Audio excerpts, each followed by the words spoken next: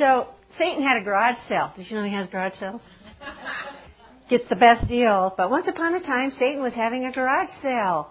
There were standing in little groups were all of his bright and shiny trinkets.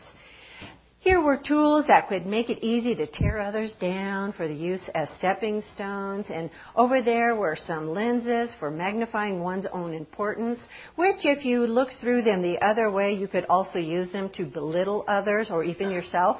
And against the wall, there was the usual assortment of gardening implements guaranteed to help your pride grow by heaps and bounds, and the rake of scorn, the shovel of jealousy for digging a pit for your neighbor, the tools of gossip and backbiting, of selfishness and apathy.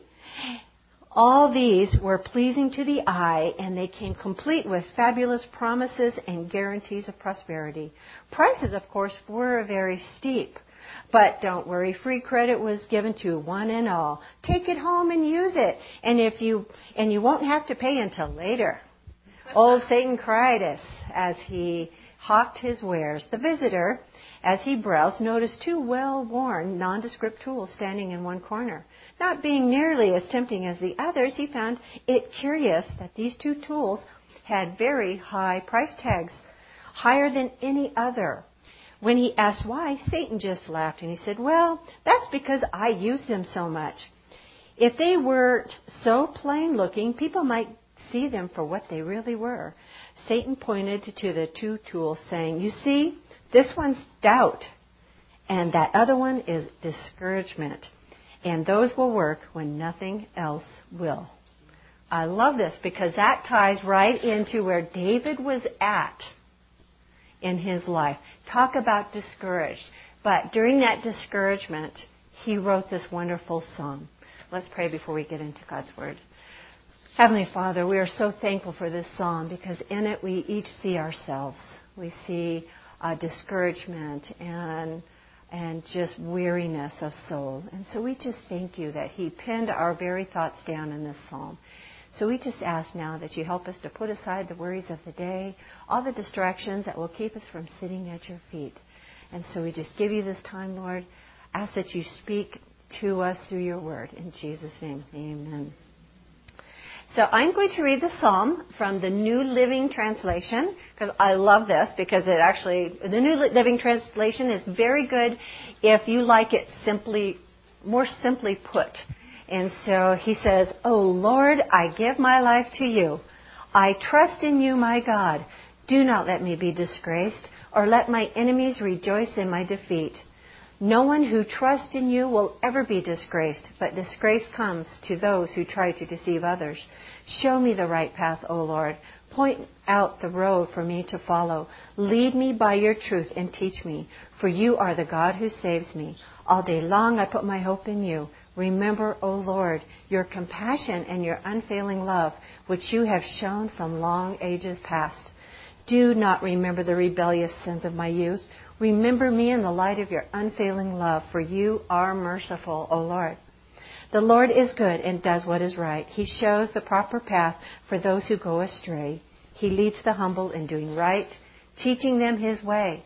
The Lord leads with unfailing love and faithfulness, and all who keep his covenant and obey his demands. For the honor of your name, O Lord, forgive my many, many sins. Who are those who fear the Lord? He will show them the path they should choose. They will live in prosperity, and their children will inherit the land. The Lord is a friend for those who fear him. He teaches them his covenant. My eyes are always on the Lord, for he rescues me from the traps of my enemies. Turn to me and have mercy, for I am alone and in deep distress. My problems go from bad to worse. Oh, save me from them all. Feel my pain and see my trouble. Forgive all my sins.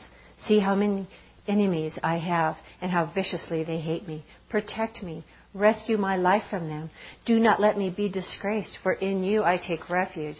May integrity and honesty protect me, for I put my hope in you. O God, ransom Israel from all his troubles. What an amazing thing about the Psalms, because we can all relate to David, and that's why we find so much comfort when we read this.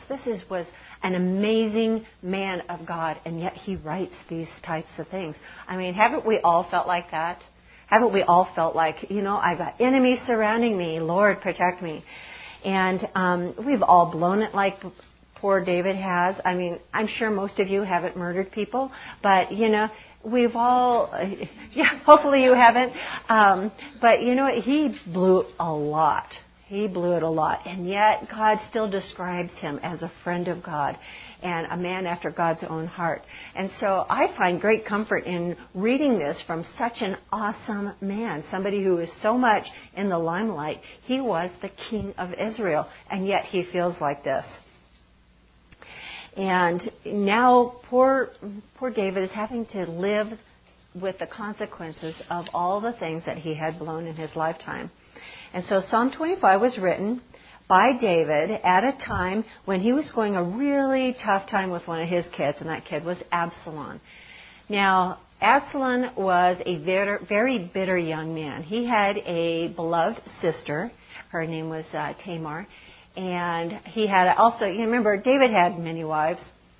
So a half-brother decided that he wanted Tamar. And he ended up raping her. And that made Absalom very, very mad, because she was supposed to be like the most beautiful girl in the land.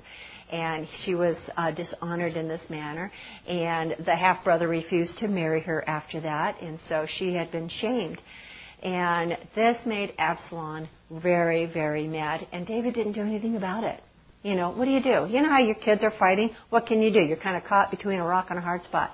And so Absalom plotted to kill his brother. And about 2 years later, that bitterness and that hatred grew. And eventually he killed his brother. And so David's having to deal with this. And so what does he do? He kicks Absalom out. And so now he's got this very bitter son who is challenging his authority, challenging his throne, and he's standing on the outskirts of the city mocking David, and he is distraught. When he talks about his enemies surrounding him, it's his own son. So for those of you who have gone through real difficult times with your kids, you can imagine what this must have felt like. I mean, you would just want to die because you love your kids so much, and yet this is what this kid is doing. So this is essentially a prayer to God from David. And it's a conversational prayer. It's my favorite way to pray. Because I don't stay still very well, it's hard for me to just sit, like people say, sit in your prayer closet, that way you don't have distraction. That would drive me crazy. I mean, I couldn't even sit in the closet and not be distracted. I'd be, I forgot I had that. Oh, look at these shoes. When did I buy these? I would be distracted about everything. So my favorite way to pray is just every day. I feel like God is always right beside me. So whether I'm driving down the road, God is sitting in the other seat. If I'm shopping, oh, what do you think, Lord? Is this cute? Seriously, He enjoys that. He enjoys that conversational prayer. He even says in this psalm, I am your best friend. We had it mentioned this morning that He is our BFF. I can't text, so, I have trouble asking, is that BBF or, no, it's BFF, best friends forever. And you know what? It really is forever. Isn't that a wonderful thought? And so conversational prayer is very helpful because it keeps you tuned in that the Lord is with you always. And so he starts out, oh Lord, I give you my life. Boy, isn't that the key to a close walk? Just give it up. I don't know why I resist this so much. I mean, you girls have the same problem, just giving up and giving it to the Lord. I don't know why it's so hard for us to do, but it is. And once we reach that area in our lives where we just, I give up. I'm not going to take the reins back. How many times do we say, I give this to you, Lord, and then we grab it right back? And it's Lord saying, didn't you give that to me? I was going to take care of it for you, but since you think you can take care of it, fine, go ahead. I'll just have to clean up the mess later. That's what he has to do. So he says, I give you my life. David understands this and lifts up his soul to the Lord because he's at the end of himself. There's nothing he can do. He is so distressed. He is so heartbroken over this whole thing. And I have been in that situation where I had nowhere else but to turn to the Lord. The Lord at one point, about 20 years ago, took everything away from me. Everything I thought was important. He just, one by one, boom, gone, boom, gone, boom, gone. I'm going, what has happened? He says, well, now I can talk to you directly without all this other junk in the way. And so, I mean, it was a revolution. It's like, wow, I can give my life completely over to you? Over to you, yes. I can do this. And he came in, and you know what? He fixed it. He replaced those things. You know, once I put them in the right perspective, they will never be on a pedestal again. I will never put my hope and trust in them again. I put my hope and trust in the Lord and the Lord only. And that was what was liberating. That is what gave me true freedom in the Lord. And so we just got to stop trying to fix it ourselves, because you know what? When we fix it ourselves, we usually just mess it up more, don't we? And so it takes even more for the Lord to do. It gives Him more to do to try to bail you out of all the troubles that you have done for yourself. And so lift up your soul to the Lord. Trust in Him. Then he goes on to the second verse. I trust in you, my God. Do not let me be disgraced, or let my enemies rejoice in my defeat. So David reaffirms his need for God and for His goodness, for His mercy, for His forgiveness, most assuredly. And David also asks that he not be disgraced or ashamed. David knew all his shortcomings. I mean, this is a guy who, remember, he saw Bathsheba on a rooftop and knew she was married, but he wanted her anyway. So he took her. She got pregnant through their affair. And then what did he have to do? Well, now he's got to convince Uriah, her husband, to come home from the battlefield so that he can be with his wife, so he won't think that the child wasn't his. And that was a complete fiasco. Instead of just confessing, he has this whole scheme and ends up having Uriah killed on the front lines. It's very sad. And so he was totally busted for that one. And then we just see throughout David's life, again and again and again, that he needs God's forgiveness. And so he also asks that he not be disgraced or ashamed. Because when the Christian blows it, when the Christian dishonors themselves before the world, especially if they're in a public arena. I mean, we see it all the time. How many times have we watched preachers on television be caught in an adulterous act or something like that? It happens all the time. And the world loves to point those out. So you can see, look at those Christians. They're no different from us. The Lord has been disgraced. And so David understands this. He goes, I am your representative, and now look what I've done. I have just made a mess of things, and now you are the one that's getting the black eye because you know I represent you. And so he says, please don't let me be disgraced or ashamed. So he was asking for forgiveness and, Lord, clean up the mess I made again. So he no longer wanted to feel guilt. I mean, isn't that an awful thing? When we feel guilty, we know we should do something and we're not doing it. So let's say you lost your temper and you screamed and yelled, even at your kids. Yes, they may have deserved it, but you're still representative of the Lord. We're supposed to scream and yell at our kids in a loving manner, which I know it's sometimes difficult.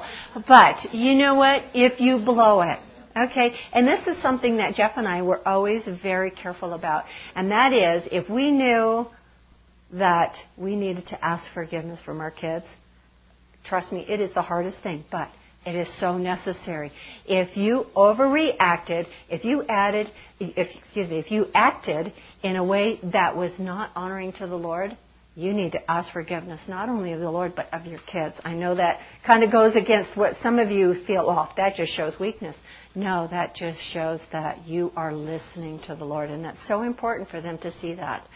And so make sure you confess it, and that's what David is doing here. And then in verse 3, it says, no one who trusts in you will ever be disgraced, but disgrace comes to those who try to deceive others. So David is stating here that if we trust in God, our sins are removed. Of course, we're trusting Him to forgive us if we ask for forgiveness, and He will forgive us our sins. As far as the east is from the west, He will completely forget about them. And so this is what David is pleading with the Lord. However, those who do not trust in the Lord, those who are not children of the Lord, or they're not Christians, are living lives of disgrace and shame. They really are. And we see this every day. I mean, there's shameful things that we see on the television and around town, everything. But the choice is ours. I once saw a bumper sticker, and it says, "No Jesus, K-N-O-W, Jesus, you know peace. But if there's no Jesus, N-O, then there's no peace." And so we see this in anyone who doesn't walk with the Lord. They are totally lacking in peace, are they not? And it's really sad to see. And so they are ashamed of their lives, and they are a disgrace. And then verse 4, it says, "Show me your right path, O Lord. Point out the road for me to follow." Don't we love to have a road? Jeff and I love to just get in a car, or a four-wheel drive, and just take off and see all sorts of dirt roads. And there's a lot of them. And it just gives me that perfect picture of the right road. We were trying to find this wonderful lake. And this is a great analogy because we had looked up, we're always looking at maps, topos, and that kind of thing. And it says, okay, the road ends here, and then we had to hike maybe a mile or two. And it was straight down to the lake. And it was a wonderful fishing lake. I mean, we just raked in the trout that day. We had so much fun. And this was just last August. And then we had to carry all that. I mean, we had a dozen trout like this size. I mean, we were loaded down. Of course, I put it on Austin because he's like a pack mule anyway. And so, but we had to hike up that steep trail. And I was exhausted. I'm totally out of shape, and I was exhausted. And so we wanted to go back to that lake, right? So we looked at the map, and it says, but you know what? There's a road that goes to this lake. We think the road, it comes awfully close. I think if we take this little dirt road, we're going to find this lake, right? So around and around we went, and we could not get to this lake. We were trying to take a shortcut. So isn't that a perfect picture of how we all try to make shortcuts to the Lord? I think I can take the easy route and get to the Lord this way. And He's saying, no, you need to go park your car here and you need to hike in. That is the right trail. And so I love it that the paths are shown. It was clear exactly how to get to the wonderful trout lake. But we wanted to find an easier route. And so it just wasn't going to happen. So He's saying, please guide me, Lord. Please guide me. I am totally messing up here. I need to find out, what you want me to do in this situation. Now that I've made a mess of my whole life, I need your guidance. So he realizes that all the things he did on his own have brought him nothing but grief and pain. And so it's a wonderful place to be in, to know the exact direction. There's no guesswork, is there? I knew that if we parked our car at the trailhead parking and hiked a mile and a half, we would hit that lake. I knew that. There was comfort in knowing that. But boy, wandering around in the middle of nowhere trying to find the shortcut, it's like, how long are we going to be stuck here? The car was completely covered in dust, and we scratched the sides a little bit because we're going through all these little, narrow places. And we were just making a mess of things, It's kind of fun.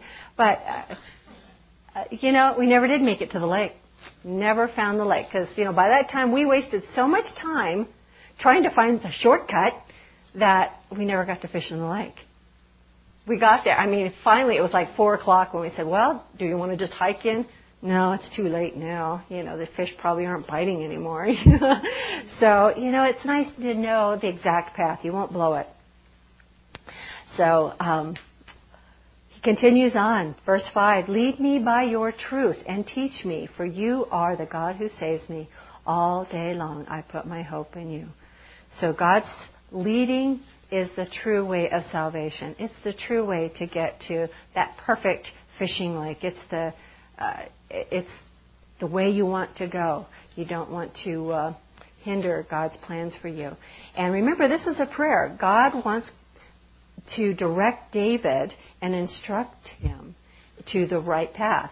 And so I know I feel that way oftentimes. I mean, it's kind of scary when you're not sure what God wants out of you. And a very good point was brought up by Robin this morning, and she says, the more you get to know the Lord, the more you're able to listen to that still, quiet voice. And isn't that true? The more you get to know someone, you begin to understand his mannerisms or her mannerisms. You can tell when they're upset, when they're irritated, when they're happy, when they're sad, when they're flustered. The more you get to know somebody, the more you can pick up on those things. It is the same way with our walk with the Lord.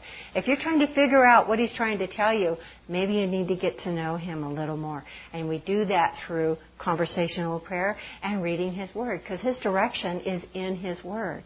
And I often say, if you don't know where God wants you to go, don't go anywhere. That is so important. I see so many people, but I got to do something. I got to go somewhere. No, if the Lord hasn't given you direction, stay put. He's working on it. But, Miss Impatient here. I'm the impatient poster child. Hey, you know what? I've got this. I got it, Lord. Don't worry about it. I can fix this. And so, boy, I make a mess of things because I've stepped ahead of the Lord. And He says, oh, that wasn't quite the direction we were supposed to go in. Okay, I'll try to fix it. And make sure you wait on the Lord to direct you. It's so important. But we need to hope in the Lord, and we can't lose heart because He will direct you. That is what David is praying here. I know you can direct me. Please direct me. What am I supposed to do here? I am at my wit's end. And we need to wait. Wait on the Lord. So very, very important. So verse 6, remember, O Lord, your compassion and unfailing love, which you have shown from long ages past. David doesn't want God to remember his past boo-boos here, but rather God's mercy and love when David confessed those sins.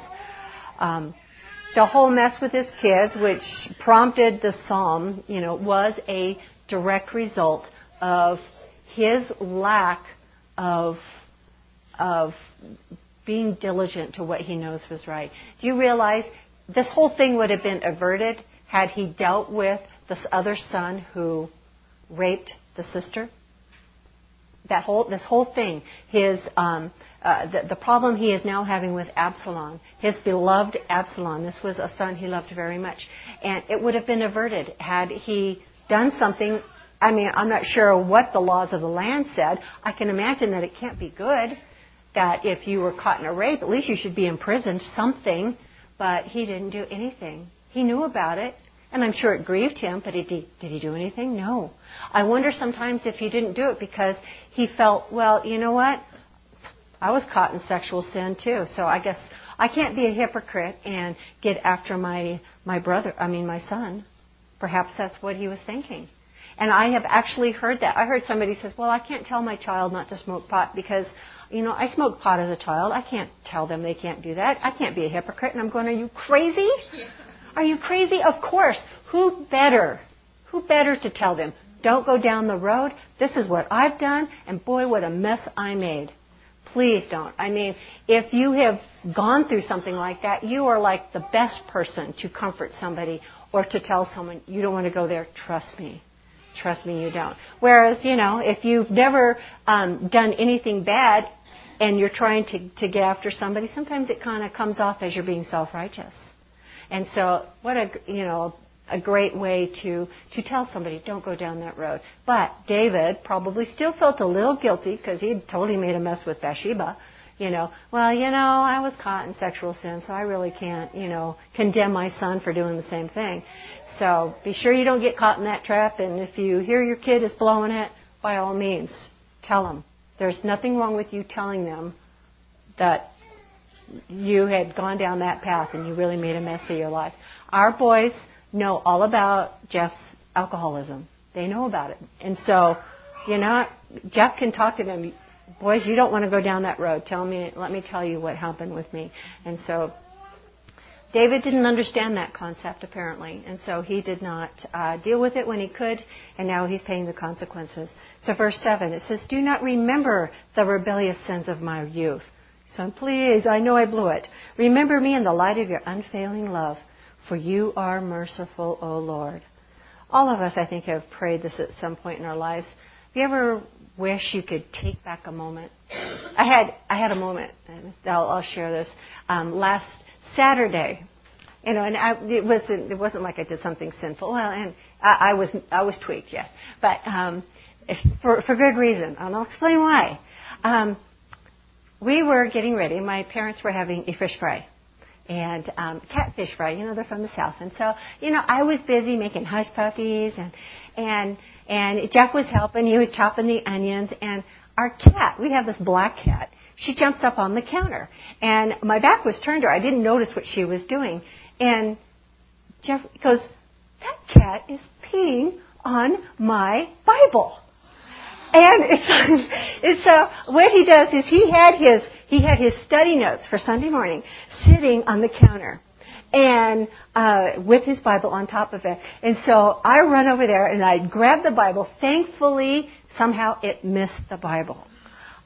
Because that would have been the worst. But his study notes, everything is. I'm going, what in the world were you thinking, you dumb cat? I'm so mad at this cat. Pick her up, and we threw her outside and said, don't come back if you know what's good for you. And so, it's like this is the most disgusting thing. So here we are, cleaning up. I mean, this cat left a huge puddle. I'm going, really? It's like, this is like inconceivable. Demon possessed. I mean, pees on his notes, for crying out loud. So, if you didn't like the study, you should just said something. But it's like, So I'm cleaning everything up, and and I sprayed Windex on there. Now, last spring, I actually put new marble tile down on my countertop, and I didn't know exactly how sensitive it was. And after I cleaned up all this, I still, it's such a strong smell, such a disgusting smell. I grabbed a all-purpose surface cleaner, sprayed it all over my counter. And I'm going to let it sit there and soak in so it'll get rid of all that, because it was in the grout. It was like, ugh. So, I got to get rid of the smell because this is really irritating. It's disgusting, right? And so I spray it all in there, and then I wipe it off, and I'm going, oh, dear, my finish is ruined. And it's like, and I look at the bottle, and it says, do not use on natural surfaces. What it did is it actually etched my marble.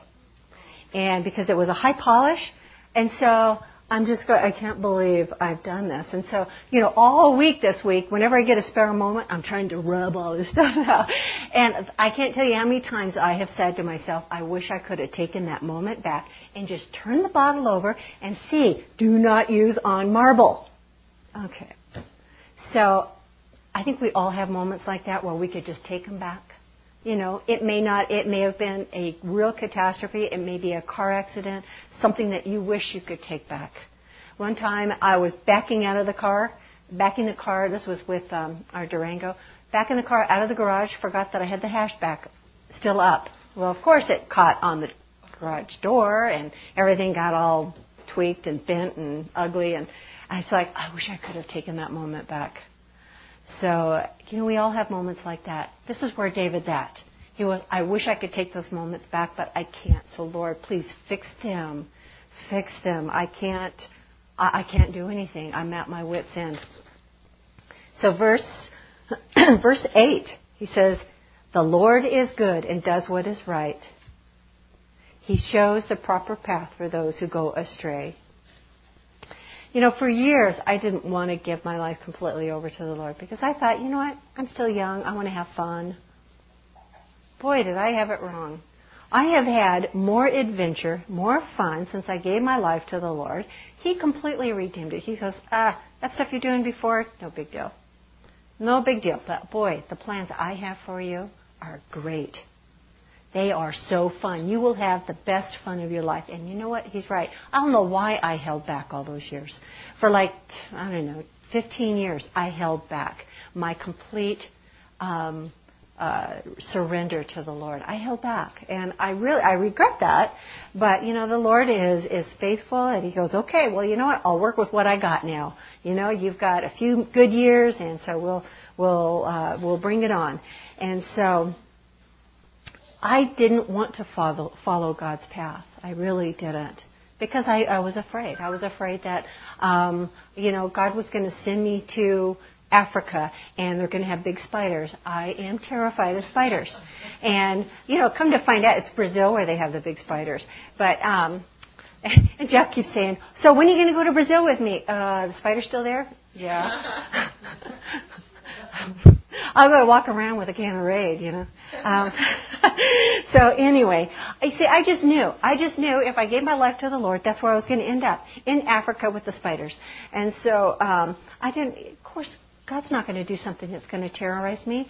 If God is truly in it, He's going to make it so that wild horses couldn't keep you back. You know what? He's not going to send me someplace where I'll be terrified and scared the whole time. I'll be useless. He can't use me if I'm living in fear, right? So He's going to do something. He created me. He knows me better than anybody in the world, anybody in the universe. He created me. So He knows exactly what I need, exactly what scares me, what doesn't, what I can do, what I can't do. So I need to trust Him. I need to follow His path because He has the best for you. That is so important for us to grasp. Okay, He wants only the best for you. Only the best. So continuing on, he says, He leads the humble in doing right, teaching them His way. I was certainly humble and broken. By the time God took everything away from me, I was a humbled person. It's like, you know what? I don't care. Even if I don't have any fun for the rest of my life, this is the way I felt, because I knew the minute I gave my life to Him, then, no more fun. Then I figured, what's the problem? Because I'm there now. So, it can't get any worse, I thought. And so, so David was certainly humble and broken. He's gone, oh, Lord, I can't believe I did this. I was so proud. I wanted to go down my own paths. I'm so sorry. And so the proud will do whatever they think is right and not what God thinks is right. Isn't that true? I was there. I was one of those people. I wanted to do what I thought was right. And it didn't include the Lord. It included getting involved in the world system and making lots of money and doing lots of fun things, going on great vacations and that kind of thing. We've been on more vacations since we've been walking with the Lord than when we weren't. Interesting, isn't it? So anyway, verse 10, the Lord leads with unfailing love and faithfulness all who keep His covenant and obey His demands. That is a wonderful promise. But you see, the key here is keeping His commands. Keeping His commands. And oftentimes we think that, at least I thought, and sometimes kids think this too, and they still think this about us as parents, that we say no because we're just wanting to ruin their fun. But that's how I viewed God. Well, He's got all these rules and all these regulations. Well, you know what? He has these rules and regulations so that we don't mess up our lives. My favorite story to tell about my kids, I probably tell it at least once a year. But it's such a great analogy of why it's important that we follow God's commands. And that is when the boys were little and they got stuck in the mud hole. You remember that story? I told them, how many times do we say, don't jump in a mud puddle? Well, in this case, the mud puddle was 3 feet deep. So they got stuck, at least Austin did. And it was in the winter and it had been just tons and tons of rain. And now it was really cold. It was like, it was in the high 20s that day.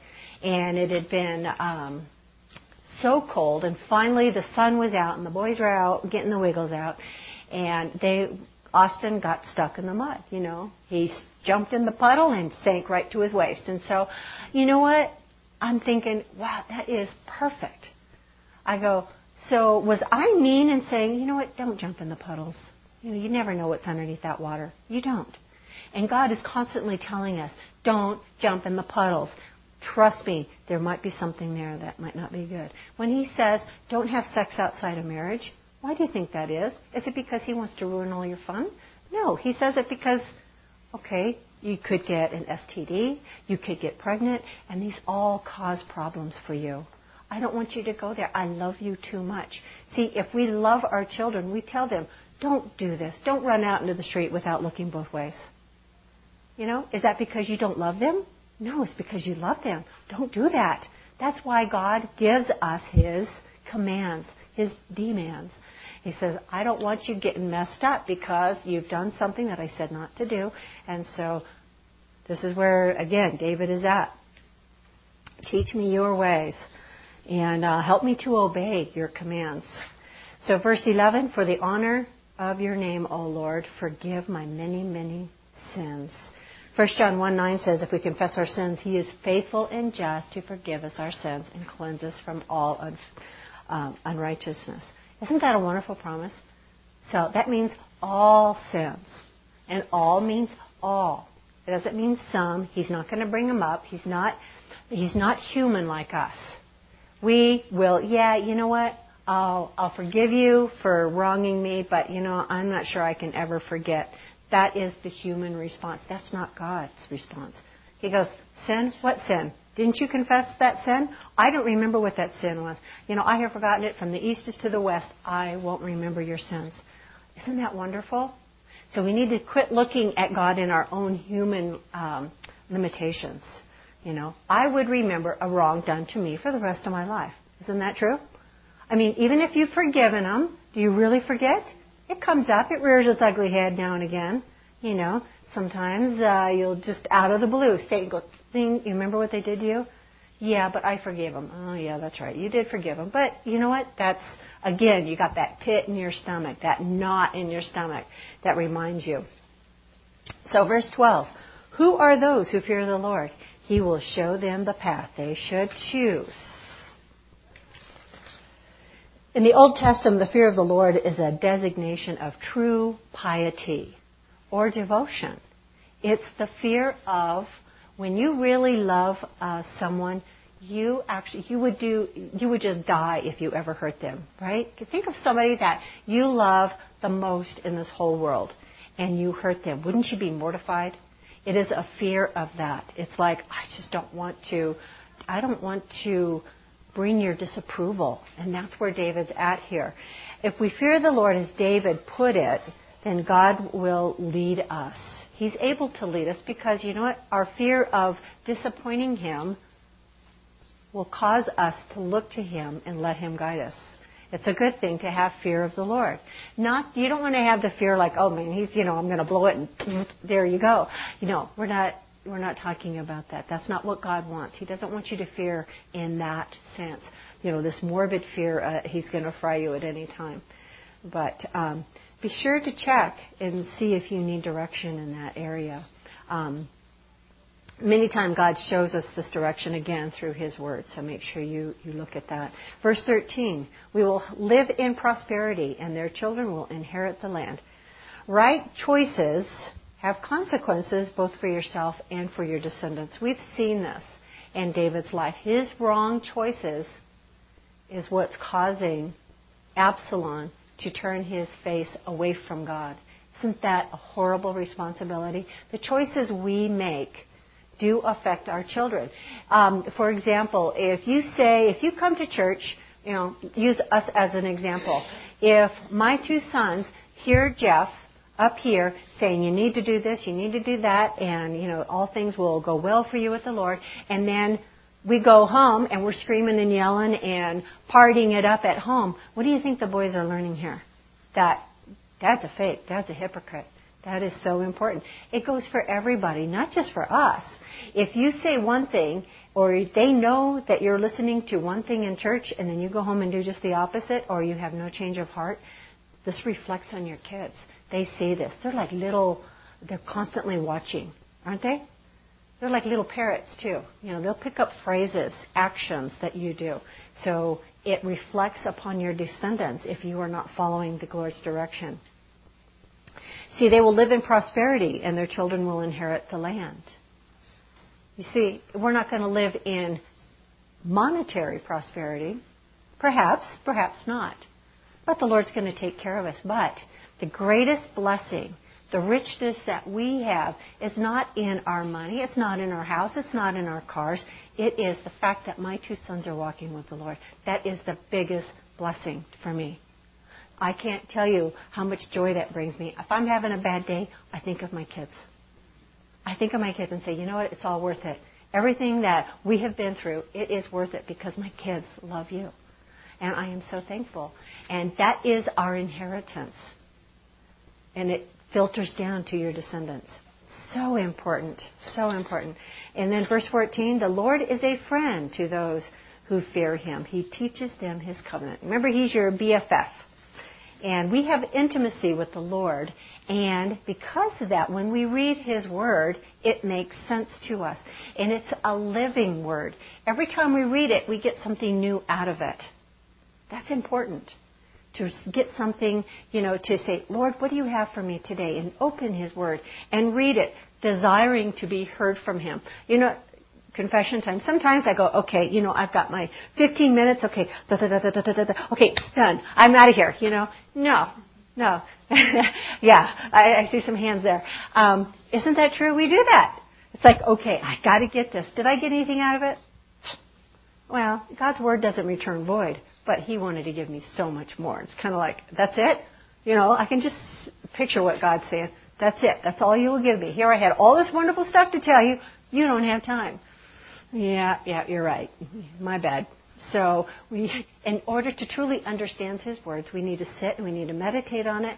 You can take, even if it's 5 minutes, anything where the Lord can minister to you is important.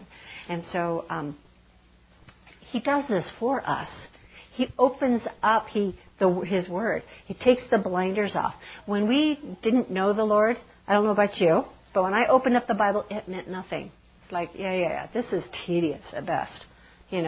I got nothing out of the Bible until the day the Lord said, now's the time. It was reading the Bible that brought me to Him. So it's not necessarily a bad thing to read it and not know Him. I mean, God can still speak to us, but that's how He won my heart.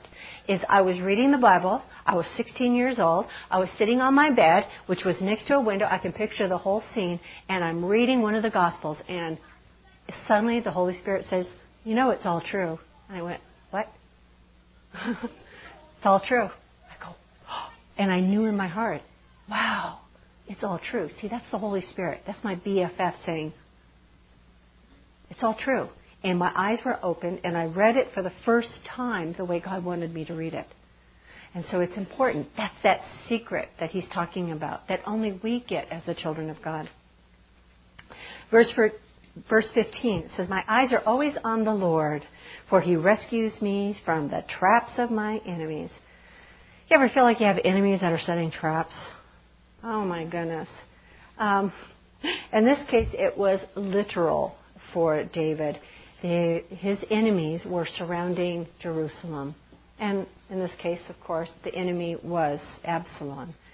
And so they're trying to trap you, though. The enemy of our soul is constantly setting traps. And the reason why he does that, he's trying to get you to sin. He's trying to get you to break your communion with God. And so he's very good at setting traps. And if we look to the Lord and listen to that still, quiet voice, like we learned on Sunday, where it says, there hath no temptation taken you, but that which is common with man. He says, and every temptation that will come our way, God will give us a way of escape. But oftentimes, because we want to sin, we're not, we kind of like it. You're thumbing through, channels on the TV and you see a really good-looking guy. The temptation, is there. The Holy Spirit says, yeah, you shouldn't watch that. It's a crummy show. You're right, Lord, but, he's really good-looking. See how it happens? I think, it's not going to hurt if I just watch this show. It's not real filthy. Yeah, they've got sex in it and stuff like that, but, it'll be okay. Well, you know what? When that still small voice says you should change the channel, that was your way of escape. Don't miss that. That's important in our lives. that is important in the walk of a Christian. So be sure to listen to it, that quiet warning that he gives us. And then he says in verse 16, "Turn to me and have mercy, for I am alone in deep distress." When you're in deep distress, you feel like God's a million miles away, aren't you? And I remember there was a cartoon, and it cracked me up, but it showed, these little cartoon characters with their hands up in the air, screaming, "All is lost, all is lost," Sometimes we do that, don't we? When we get if we're in a mess, that's the first thing we do. We're running through the streets with our hands up in the air saying, "All is lost." And God says, "Wait, sit." I can just picture him. "Sit, now. Okay, take a deep breath." And then he's able to quiet. He says, "Now pray." How many times do we just get in a tither and we have forgotten to pray? I have done that over and over and over again when faced. Yeah, if I just prayed about all the pee on my kitchen counter, I wouldn't have been flustered and grabbed the first cleaner out of the cabinet. Yeah. I would have saved myself so much trouble. So now, do you realize it's going to take hours of buffing to get that all off my kitchen counter now? Hours. I did a square this big. Took me an hour. I only have 12 more to go. So, sometimes we react because we're flustered. And we all do it, don't we? Whether it's a kid that's got you flustered or whatever, we all do that. It says, "I am alone and I am in deep distress." Make sure you pray. If you are in distress, do nothing but pray. That is so key. So key. And he says, "My problems go from bad to worse." Boy, didn't I make my problems go from bad to worse? Didn't I? "Oh, save me from them all." Poor David was at the end of his rope. And it is during these times you must remember what Paul said, I think, in 2 Corinthians 4:7. He says, "But we have this treasure in earthly vessels, that the excellence of the power may be of God, and not of us. We are hard pressed on every side." This is Paul saying this. He says, "We are hard pressed on every side, yet not crushed. We are perplexed, but not in despair. Persecuted, but not forsaken. Struck down, but not destroyed." So you will never be destroyed. That's a promise we have. God's not going to allow that. Even if you die, you win, right? If you die, you get to be with God in heaven. Where's the problem in that?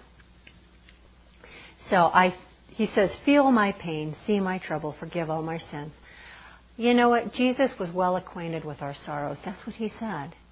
"I am acquainted with the sorrows." You remember, he lived as we lived, and he went through some very difficult times. And then eventually, he was betrayed by people he loved. Peter denied him.